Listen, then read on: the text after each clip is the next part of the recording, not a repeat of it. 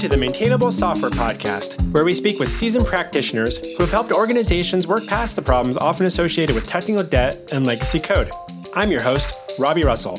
On this episode, we are joined by Mariah Howard, who has been a project manager, business analyst, agile coach, and a product manager for over 25 years. Mariah is currently a senior product manager at Thinkful.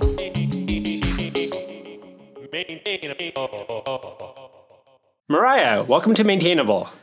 Thanks for having me. For those who might not have experience working directly with a product manager on a software application, what are you as a product manager primarily responsible for? Well, at its core, a product manager's primary role is to be a problem solver. So part of my role is to be an ethnographer of the market. I collect data through a variety of techniques in order to provide a solid representation of the market, primarily taking a human-centered approach, which means focusing on the voice of customer, win-loss interviews, user surveys, and user and prospect observations. I spend time learning insights from internal colleagues to understand their lens and the perspectives they have.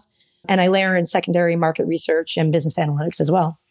By listening and observing the needs of the market, I look for trends, themes, patterns to become consistent and corroborated. And I interpret all those inputs to understand the problem to be solved, really kind of obsessing over the problem. And then together with the team, we converge on the best possible solution to experiment with and iterate on. When we've designed a validated solution, meaning that there is product market fit and the market size is what we'd need to achieve the ROI in that particular solution that we're looking to explore, we'll ship it and then start nurturing it. So I'm pretty much responsible for that complete life cycle. And I know that kind of sounds like a linear process, but it is absolutely not linear. It's really got more of a bias towards action, prototyping, experimenting, and then learning. So when you talked about having different ways of measuring like how successful the new features and functionality that you're releasing for that product, what sorts of measurements are you using, or are there any metrics they're using to kind of measure how successful your team is when it comes to whether or not they should be implementing these new features and or removing them? Absolutely. So I tend to use Google's HEART framework, a metrics framework. The HEART stands for happiness, engagement, adoption, retention, and task success. And there can be a lot of different signals and metrics based on what product or market you're in for each of those. So for example, in the area that I've been in, which is education technology for the past 9 years or so, some of the things that I would look at for task success would be in the student curriculum, is the student actually able to complete a certain interactive component to prove that they've acquired the knowledge? For engagement, I look at gamification elements to see, are they using those particular components? For adoption, obviously, coming back, return visitors. For retention, it's number of active users, the renewal rate that we're seeing with our customers. And happiness, we can use NPS for that. We can use a lot of different measurements for that too. So you can have satisfaction surveys that's built in and integrated into the content or even into the platform itself. What is NPS, just for those that might not be familiar? Net Promoter Score. Those are like the types of little surveys you get where you rate like a 1 to 10 and how likely you would be to, say, recommend this to like a peer or something. Yep, that's exactly right. I also use Dave McClure's Pirate metrics. Those are primarily, I use those in the growth stage of a product. So it's after you've achieved product market fit. This is really when you want to start growing a product and you're going to be looking at awareness. It's the funnel of your product all the way through the referral stage. So it's awareness, acquisition, activation, revenue, retention, and then referral. So, we particularly want to make sure that our students are referring us so we can have more students. Right. When the product's being designed, is there a lot of conversation amongst your tech team about how are you going to measure that? Or is that something that typically you build out the initial version and then you start figuring that out? Like when does that usually fit into those conversations? Or where do you feel like they should be fitting in the conversation? I feel like they should be fitting earlier on in the conversations. It tends to be an afterthought is what I find. Not in all cases, but building out the tooling to actually do those measurements, that is something that we often skip on because it takes extra time. So we might skip on that. And then we find out later, we don't actually have the tooling to be able to evaluate whether that is if we're being successful on that metric or not. Whose responsibility do you think that is to bring those things up earlier? Ultimately, I think it's the product manager. I think it's me to bring that and say, this is a requirement for the product, is to be able to have those tools. Though I would say ultimately to the conversation we're having today, that would be building out tooling. While it would be great, if I don't have product market fit, it's a waste of that expense. So, the faster that we can get to accelerate feedback, the better off we'll be to be able to have the resources to implement that at a later time. Right. As a product manager, when do you balance investing further into an existing feature versus moving on to, say, a new feature or set of next features? Because I have this real focus on experimentation, one of the things that I do is I'm always looking at the thing that we previously did to see, is it actually being successful? If it's showing that there's success in it, then I tend to leave some room with the capacity of the team to make sure that we're nurturing the thing that we've recently built. That's not always something that the business likes to hear, but because I know it's important for us to not leave something unnurtured. If it's something in its infancy, you certainly have to nurture it. Otherwise, it's just it won't get the love that you need to give it to actually show the success that you want it to see. I tend to use leading indicators for that instead of lagging indicators. What's the difference there for those that may not be familiar with that? Did they actually get the right answer on the question that you asked them? That would be a lagging indicator. You're waiting to see, did they get the right answer? A leading indicator would be something more like, how many attempts have they taken in aggregate? And that would be an indicator of, if all students are taking 3 or more attempts or 30 more minutes than expected, then there's probably a challenge in the thing that you've got. But if you're waiting to see, did they graduate or did they complete the curriculum? How did they do on the assessment? That's too late to actually make an impact to the student experience of the student learning. So I tend to look at these leading and lagging indicators to help inform whether we should be pursuing moving towards a new feature or nurturing an existing feature. Okay. So I want to pivot a little bit. How would you describe how closely you would work with software developers on a regular basis? Are you meeting with them on a pretty regular basis, or is it like kind of a periodically checking in? Like, what does this look like in a typical Scrum environment?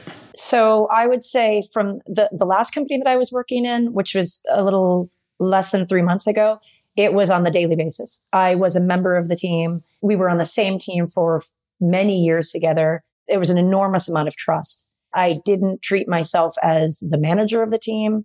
I was the manager of the product, but we as a team solved the problems that we've identified. All right. And so I'm assuming you're familiar with the concept of technical debt. Yeah, absolutely. How has technical debt in your product's code bases impacted those metrics over the years? It certainly has impacted it. I've worked on many mature products, so I've seen a lot of technical debt. And, it's funny, I think while there are lots of books out there to help product managers create a new product, most teams don't have the luxury of building a new product from scratch. Or if they do, and it's done right, which means that there truly is a product market fit, the product will establish a customer base and likely competition, and eventually it's going to incur debt. And products aren't in this think it, build it stage forever. They tend to be in the nurture it stage for the length, the biggest length of that life cycle. Product manager together with the team, they constantly have to make these trade-offs to continuously improve the product. And that really is an end state until the product is shut down or reimagined. And reimagining may be a big rewrite. It's really looking at, have we reached a point of diminishing returns? How would an organization or a team kind of come to that kind of conclusion? Well, some examples I've seen here. So in the past, I worked on a legacy learning management platform, and feature bloat became huge. It was just one large monolithic code base. So changes were really tough to implement because of the ripple effect they had. And so we would just punt on doing work, even fixing bugs. Clearly that had an impact on all the metrics if we're not addressing bugs because it was just too difficult. So eventually we moved to containerization for that. And we would build components, and we moved to microservices to actually optimize the areas of the code that had the highest usage. Interesting. And so did that help your team start being able to ship updates and new features, or at least improvements, quicker? Oh, absolutely. It became a space for us to, first of all, focus on the features that were the most important. So, starting to refactor those areas. And instead of just rebuilding the entire legacy platform, we would rebuild in the areas that had highest customer benefit. Did your team have the luxury of past technical decisions that afforded them some good QA and or testing processes in place? Or was that primarily manually tested, or were there some automated tests from like a code perspective? We have a pretty test-driven development environment. And the person on my team who does QA is phenomenal. She has built in automated testing for all the things that it's kind of baked into the nature of how we build. So yes, automated testing, QA is always at the forefront. We're comfortable releasing. It's not like QA forever, but QA is built into our sprints. It's not like we do hardening or any kind of QA after the sprint. It happens in the current sprint. So given that you've been in the industry for quite a while, I'm assuming that's not the only example of working with a technical team where they needed to kind of overcome some past technical legacy code issues and stuff like that. Do you have some other good stories to share of how you've worked with a team to overcome those challenges? So another great example is that when a good deal of my legacy product was built, it was built in Flash. Flash was the best technology to build interactivity. So even before the security issues, ultimately when the browsers stopped supporting Flash, we had customers telling us that while they loved the solution, there were policies being put in place where they were no longer able to purchase our curriculum because it required the Flash plugin. We knew this was coming. We knew it would be a problem. And while we did pivot to building new curriculum in HTML5, we still had about 75% of our curriculum was in Flash. So we had a product in a language that none of our developers could support or even wanted to learn how to support it. So that was a big challenge. And eventually we were forced into rewriting the content because the product couldn't exist if we hadn't done it. So in hindsight, this was really expensive and not the right approach to addressing the technical debt. We should have really started early. While we did rewrite the highest used content first, had we been able to constantly focus on paying down the debt here, we wouldn't have needed to do the big rewrite, and we would have likely had a better solution because every lesson would have been incrementally built and not just in this big mass effort of conversion, which it ended up being just a straight up conversion just because we had to get it done in order to impact the next school year. So while I pushed the business to address it, it took security issues, performance issues, and eventually browsers just stopping to support it before the business was willing to make an investment in the core product. And I think that was a fault on my side, not on the team side. The team was pushing for it. I was pushing for it. But as a product manager, I should have made it very explicit that this is not something we can. Yeah, it's interesting. I think with some of the other stories about technical debt, that one's fascinating because there came a point when it's not like supported anymore in a way that's like you have to go through a bunch of hoops to even get Flash to run anymore on a site. And with new devices like iPads, I'm sure that was an issue when that first came out because, can't load anything. I remember that being an issue with the Flash world. So yeah, I think it's interesting because I think a lot of the conversations with people about how technical debt's impacting the business is usually like it's slowing down our development process. We're having, things like related to that. Not so much this sort of scenario where it just doesn't work anymore. People can't use it and people will not buy it because it reminds me of previous eras where we had things like ActiveX or needing to install Java into your browser or things like that, where those were things that we've come to learn over the years that when you work with these kind of proprietary systems, that sometimes they go away and the industry may not keep up quick enough. And that's interesting. Yeah, that reminds me about another thing that I think is really interesting is that tech debt is often understood as code, but there's also content debt. So today in my current product, I run the engineering curriculum products for a company called Thinkful. We've got content debt in our jQuery curriculum to some extent. So this is really interesting because with jQuery, it's not as relevant as it once was, but we're in a really interesting position because what we need to do is train developers to use the most appropriate technologies for their future career as a full stack developer. And many of our developers are going to be going to companies that have legacy systems that still need to be supported.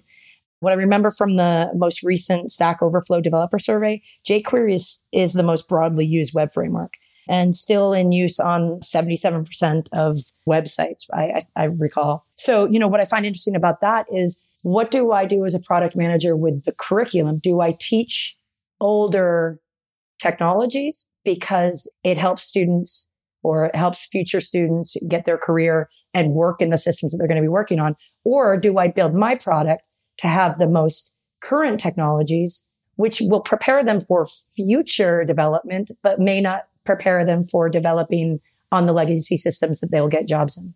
In my own experience, we bring on interns periodically throughout the year. We probably do 10 to 12 different interns every year that come out of coding schools, and they're learning fairly new, somewhat up-to-date technology. That's not always the case. I remember it's always been kind of a joke that the art institute, there's usually like learning how to do web design, web development type skills that they learn there. I'm reflecting back on the previous point about Flash as an example. I remember several years after we knew that Flash was going to stop being a thing that using, people were learning Flash still at the art institutes here in town, in Portland. And they're, so students are coming to us having just learned Flash, and we're like, you're not going to get to use it anywhere. And it's like that content's outdated in one way. On the flip side, we have interns coming in and they're working on the latest technology. And then it's like, your first job probably isn't going to be building up a brand new application. You're going to join a team that has had a number of years of code accumulate, and you are not equipped necessarily from day one to know how to dive into that and be like, I got to go learn all these old things. We ourselves, developers that went through coding boot camps, and immediately we're working on a big upgrade project right now, for example, and we have a developer that's having to go back and look at documentation that's 10 to 12 years old to understand what the life cycle of that code base was back then, and finding that there's a lack of documentation that still exists on the internet about that because that company, our client, hasn't kept those things updated. So maybe this is a good time to pivot over to learning more about what your organization does. Just thinking about how do you equip software developers as they're entering the job market to solve problems, regardless of the technology platforms that they're going to be exposed to, because every company is going to have their own combination of decisions that have been made and or lack of decisions maybe on keeping things updated. Yeah. I think that's a really good point, is that what we do in the online code school that we run, while we do teach the full stack languages, that's not our ultimate goal. Our ultimate goal is to teach students how to become problem solvers, to collaborate with each other, use tools that exist out there like Stack Overflow, like Google, like Git and GitHub, so that they can go and solve problems with other people. I think that's an interesting point that we absolutely need to be looking at, developing students with the skills that they can go regardless of what the stack is. So let's take a quick step back. You mentioned that you recently transitioned into a new role. So what does Thinkful offer their world, and what is your role there? So Thinkful is a new type of school that brings high growth technical careers to ambitious people anywhere in the United States.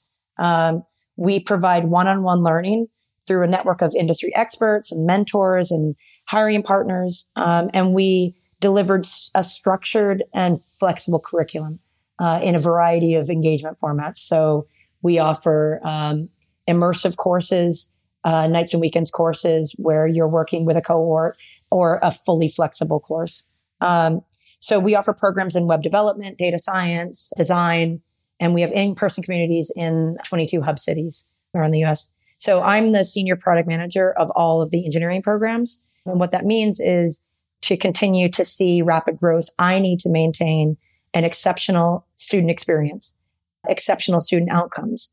And I need to continuously increase the value of our programs for students and hiring partners. So I define, plan, execute on the improvements to the entire learner and educator experience within the engineering products. And I own those key success metrics around enrollments, graduation rate, hired rate, mastery, student engagement, and satisfaction. It's my understanding that Thinkful has some unique ways of handling like tuition. Yeah, we have a tuition refund guarantee, which is great for those students if they do not get placed within 6 months after graduating from the curriculum. If they're ambitious, if they take the steps that they need to take, then we will guarantee a refund of the tuition if they do not land a job. In some ways, I think we're transforming education in that we're providing a job outcome guarantee, and we're providing these income share agreement opportunities that you don't get, say, in a traditional four-year college, where you can delay actually paying for your tuition until you get a job.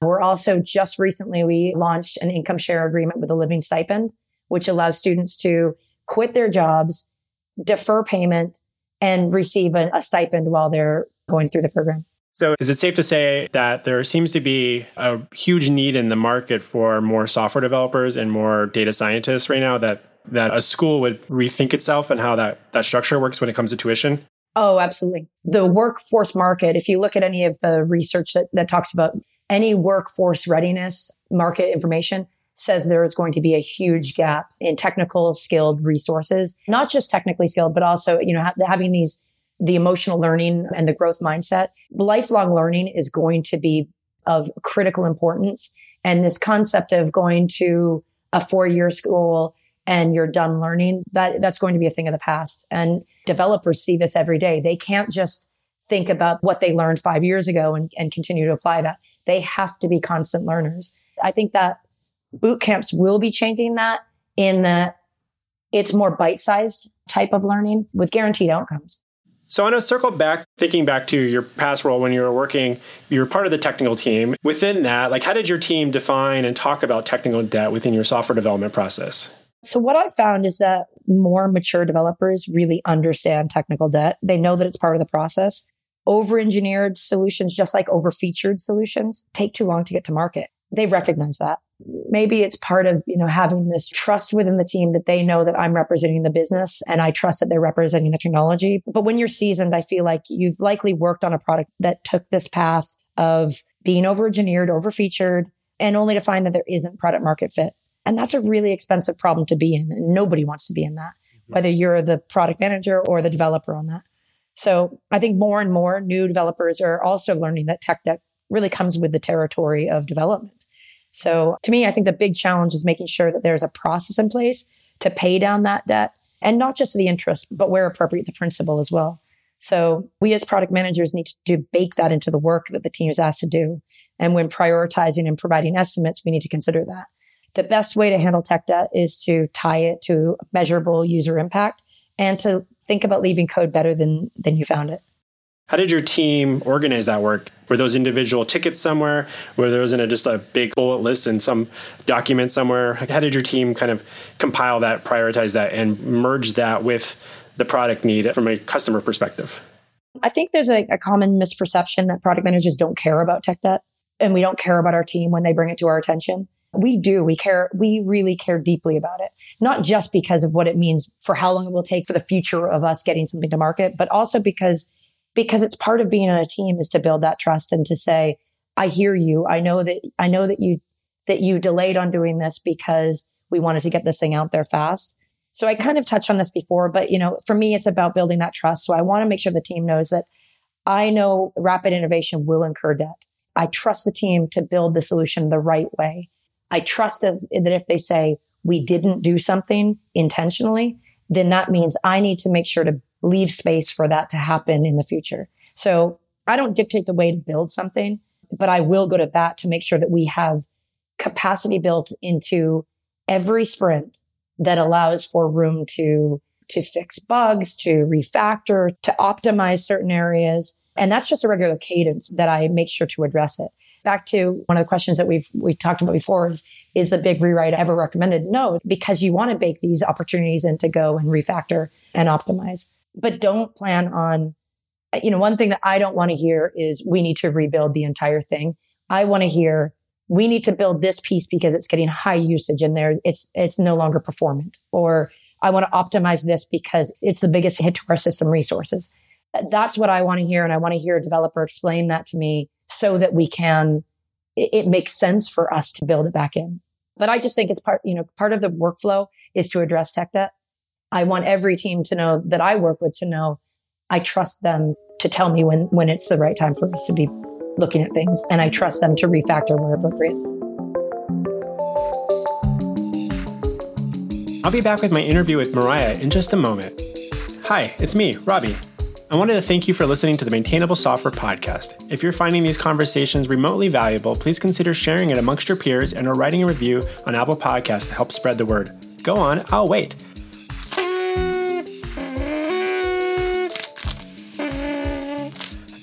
Also, should you be the type of person who has a plethora of great stories about improving the long-term maintainability of software and might like to share that with our audience, please get in touch with me at Robbie with a Y at maintainable.fm. And now back to our interview with Mariah Howard.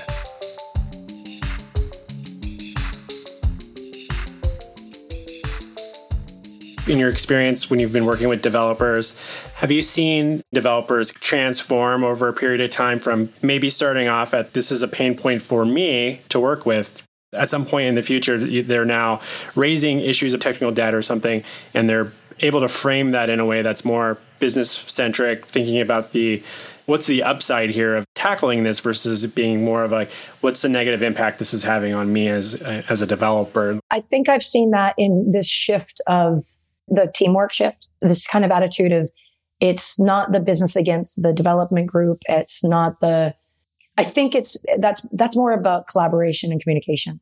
The more that I can share my magic with the market needs, and the more that the developers can share the way that they're seeing technical debt incurred within the code, I think that's really what's kind of helped shape this more maturity of it.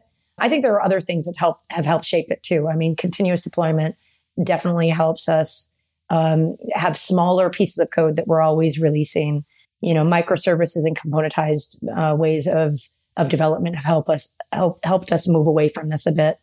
I think I definitely have seen a shift in the way the development team looks at technical debt, and they understand if we're going to wait to address everything, we're too late.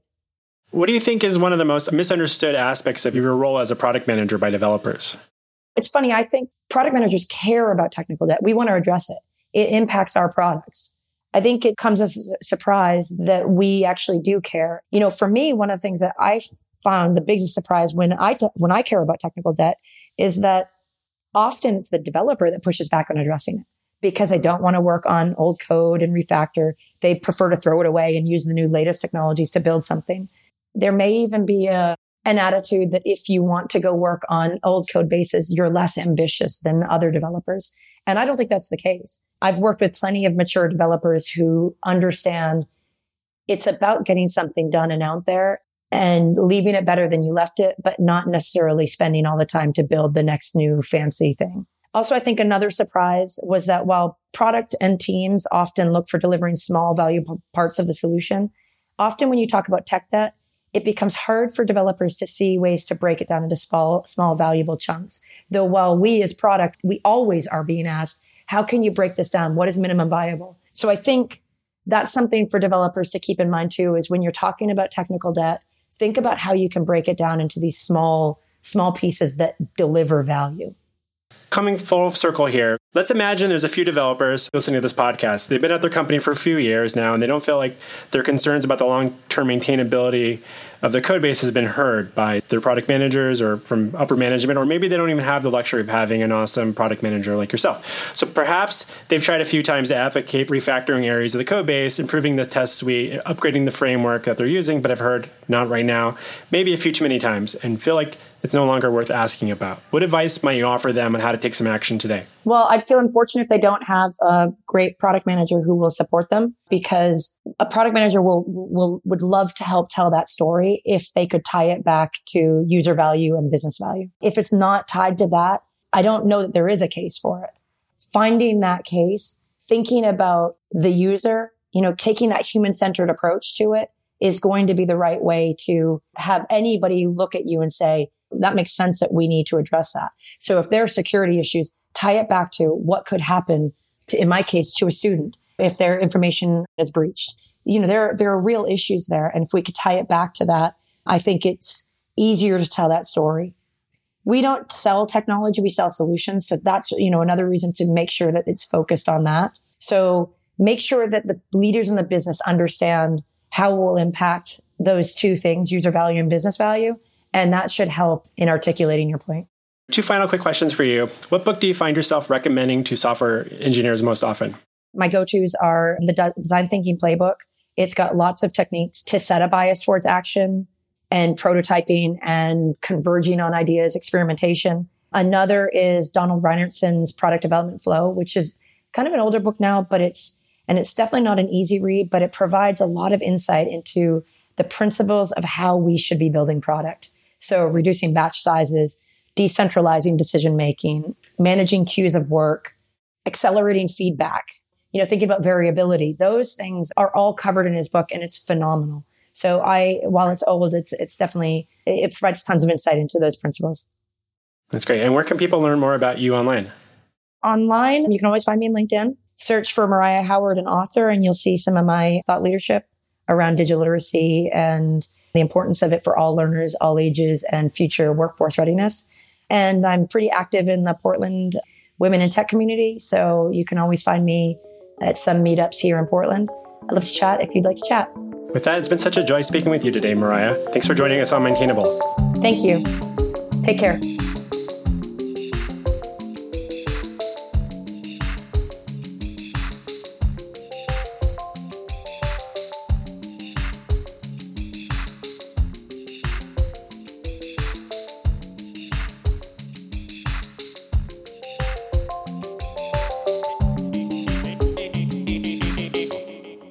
maintainable.